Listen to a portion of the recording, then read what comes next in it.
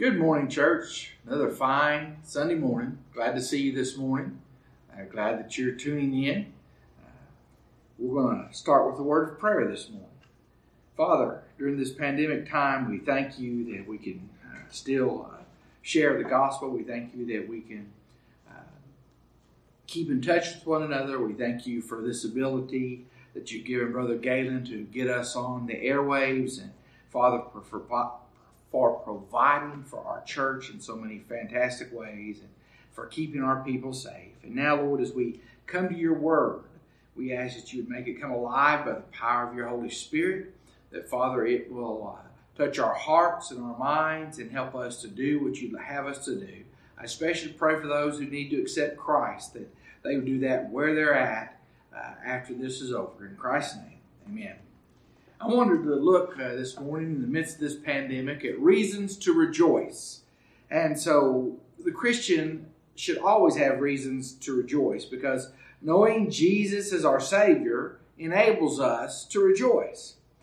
The Apostle Peter, in chapter 1 of 1 Peter, beginning verse 3, had these words for us today. Blessed be the God and Father of our Lord Jesus Christ, who according to his abundant mercy has begotten us again to a living hope through the resurrection of Jesus Christ from the dead, to an inheritance incorruptible and undefiled, that does not fade away, reserved in heaven for you, who are kept by the power of God through faith for salvation, ready to be revealed at the last time.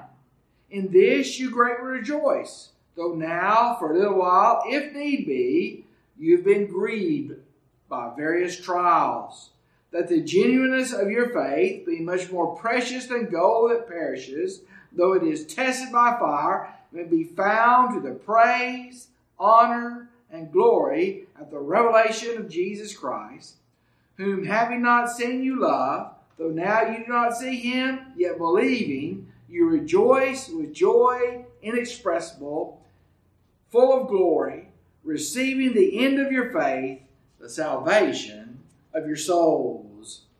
Dr. Alexander White of Edinburgh, England, was famous for his pulpit prayers.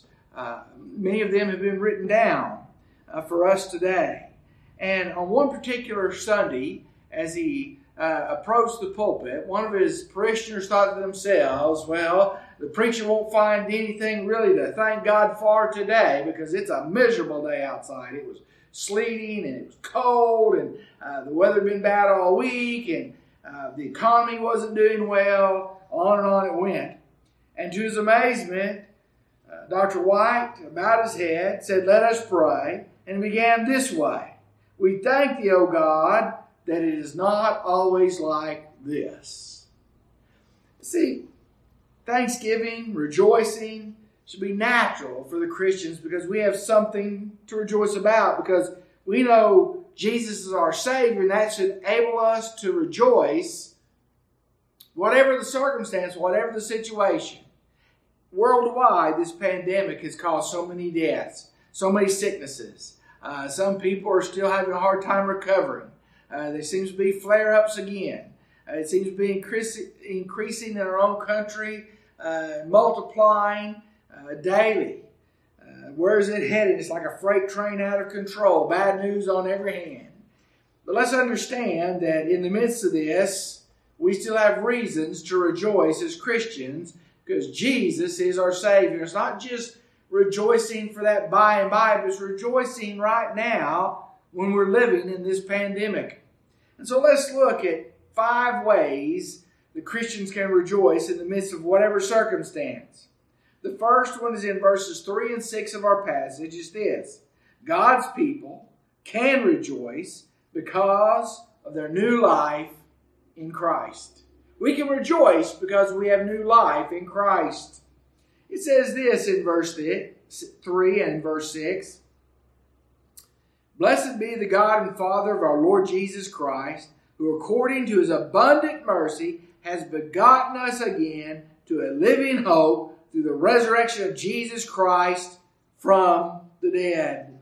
And he goes on in verse 6, he says these words, "In this you greatly rejoice, though now for a little while, if need be, you've been grieved by various trials." Two things. Notice God's grace. In verse 6, Peter said, he says, you greatly rejoice. You greatly rejoice. You greatly rejoice. Even in the midst of being grieved by various trials. And it means one on top of another. It means many faceted. It means that they just keep coming. The trials of this life. That's where we are today. Many can attest to that. They've experienced that in the past. But it's still a time to rejoice because of God's grace. Verse 3 again. God has begotten us again. See, He did that according to His abundant mercy, according to His great love. We did not deserve God's grace.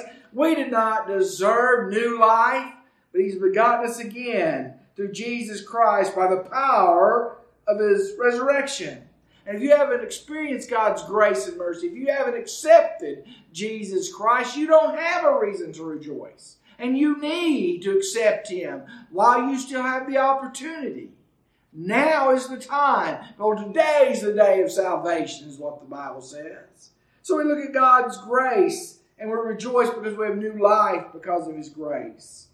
But that should also bring something else. It should bring our gratitude. He begot us to a new birth by entering into a relationship with Jesus Christ. We've been begotten again through the resurrection power of Jesus.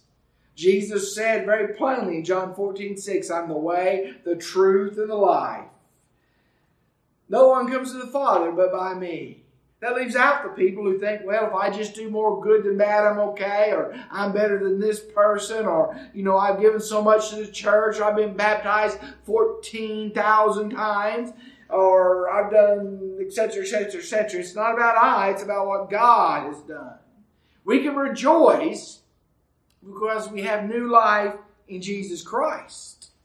The Bible plainly says in 2 Corinthians 5:17, if any man is in Christ, in other words, we've accepted Christ by faith. We've repented of our sins. We've turned from our old way. And we walk in newness of life. We walk in Jesus. If anyone's in Christ, he's a new creation. Old things have passed away. All things have become new. And so we can rejoice that we have new life. And new life means a different kind of life. It means a quality of life. It means walking with Jesus. It should mean that we depend on Jesus. It means that we spend time with Him in the Bible and His Word, and we spend time in prayer, and we spend time with fellow Christians, and we spend time in serving Him and furthering the kingdom of God right here in our area. We should rejoice in new life. The second thing, again, verse 3, we can rejoice, God's people can, because of a living hope. He's begotten us again, according to His infinite mercies, to a living hope. A living hope is true hope. See, a living hope is something that's not dead. It's something that's not decaying. It's something that's not stinking or regressing. It means a living hope that is not empty or vain.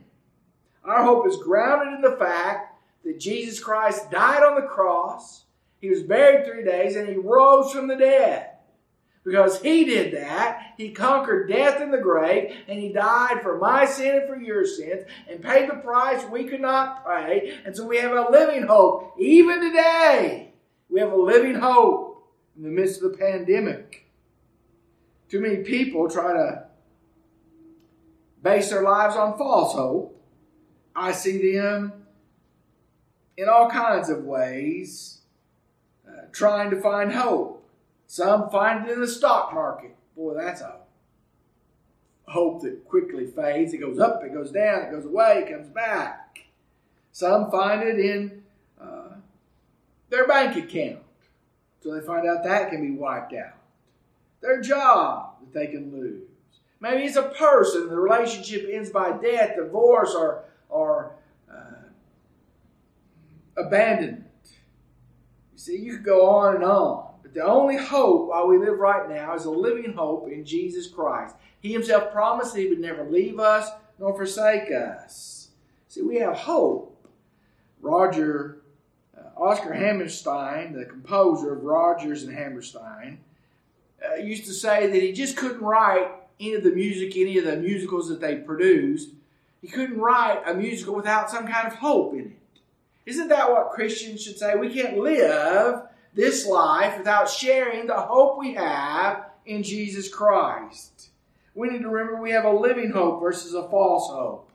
A hope that is growing instead of one that is dying. A hope that is secure and grounded in Jesus Christ. It means that no matter what this world does, they can't take away the hope we have in Jesus of eternal life. The hope we have of spending all of our days with Him in a future that the Bible describes as perfect. It is a living hope. It should change the way we look at life. It should change the way we live life right now. Too often, I'm not a good example of that. I get discouraged. I get my head down. I want to say enough. I just want to give up. And God said, why would you give up? This is just your ground. You're marching towards Zion. You're coming home. And right now I'm sanctifying you. I'm making you more like Jesus through these various trials. So I have a living hope, and I should remember that even in these difficult days. The third thing is in verse 4. God's people can rejoice because of their inheritance. See, we can rejoice because we have new life in Christ. We can rejoice because we have a living hope. But we need to rejoice because of our inheritance. Verse 4 says that we've been born again to this living hope through the resurrection of Jesus Christ from the dead to an inheritance. And then he says it's incorruptible, undefiled. It does not fade away. Reserved in heaven for you. Okay, it's our inheritance. Now, we know what inheritance is. In the Old Testament, the people of God inherited the land, the promised land. In the New Testament, we inherit the kingdom of God, and we'll spend eternity with Him in a place called heaven. But he uses 4 words to describe our inheritance. He says it's incorruptible. See, that means it's not subject to decay. It's unable to be worn out. Our inheritance will never perish or die. Then he says it's undefiled. It's unstained by sin. Hallelujah. It contains nothing unworthy of God's full approval. Oh, that's good. It does not fade away. It's not going to wither. It's not going to grow dim. The way I put it is, it doesn't lose its shine. Its beauty, its glory is never going to dim. See, is that what satisfies? What satisfies in life? You see, what never loses its luster in life? Too many people buy a new car. Oh, this is going to make me happy, but in a little while, the new car has dents and bangs and it breaks down. Or I'll have a new house, this big old house, and that house can fall apart. Everything gets old. There's so much maintenance on it. Well, I'll have a new relationship, and that new relationship still has the same old problems that we drug into it. It's lost that luster. It's faded away. But our inheritance in Christ, that hope, that joy, never fades away because our inheritance is there. And then he says it's reserved in heaven for you. You see, in the Greek it means a completed action in the past by God that has the results that are still ever going into the future. See, God did it and nothing can change it. The inheritance is supposed to be joyful, according to verse 8. Joyful. Sometimes we as Christians forget that. He talks about Jesus. He says, you be found to the praise and honor and glory of Christ. In verse 7 and 8, whom having not seen, you love. Though now you not see Him, yet believing you rejoice with joy inexpressible, full of glory. Our inheritance is joyful. We're going to experience joys we've never known when we see Jesus. We can experience a little taste of that by doing His work here, being filled with His Spirit, studying His Word, serving in the kingdom, watching lives changed. Oh, what a joy. Oh, what a privilege we have, church. But this inheritance is based on faith in Christ. It's our salvation. Verse 9 says, receiving the end of your faith, the salvation of your souls. Our faith is well placed, and that means we should be joyful. We have an inheritance from God. Now, the final thing that I wanted to touch on is this. It's in verse 5. God's people can rejoice because of their security in the power of God. It says in verse 5, he talks about us and our inheritance, and we've looked at that. And he says, who are kept by the power of God through faith for salvation, ready to be revealed at the last time. And again, verse 9 says, receiving the end of your faith, the salvation of your souls. Outer circumstances change. They get better, they get worse. They can get horrible, they can get amazing. They may even beat us to a pulp, if we're really honest, is the way my generation said it. But that doesn't change the fact that we're kept by the power of God. Kept means guarded, carefully watched over. It was described in two different ways from the people who know Greek that I read. Said, kept from escaping. Nothing can get out of that guard. And it's kept from attack. Nothing can attack it and overcome God. We're kept by His power. We're kept, as Deuteronomy 32:27 says, underneath the everlasting arms. Deuteronomy 33:27 says, the eternal God is your refuge, and underneath are the everlasting arms. God keeps us. We can rejoice in the security and power of our God. Our lives can be taken away, but they can't take our salvation away. Our lives can change for what we consider the worst, but God says even at the worst, He brings all things together for good to those who love Him and are called according to His purpose. And that purpose is to make us more like Jesus. That purpose is to worship Him. That purpose is to serve Him. That purpose is to show others that Jesus is real right here where we live, in Gassville, Arkansas, and the surrounding communities, the neighborhoods you live in and I live in. Need to see us rejoicing even in the midst of these difficulties. Even in the midst. That verse goes on to say that God will drive the enemies away, and He'll tell His forces to destroy, not us, but the enemies. Because we can have security in the power of God. So, take joy, church. Remember your new life in Christ. Remember that you have a living hope. I have a living hope. Let us remember that we have an inheritance that is incorruptible, undefiled. It does not fade away. It's reserved in heaven for you. Let us remember and rejoice that it is kept by God's power. And we are secure because of that. So this week, church, as you read your Bible and as you pray, read this passage and remember there are reasons to rejoice even today. Have a good evening. Remember your church staff loves you. We're here to help if we can. And your deacon body is too. Call us if you need us.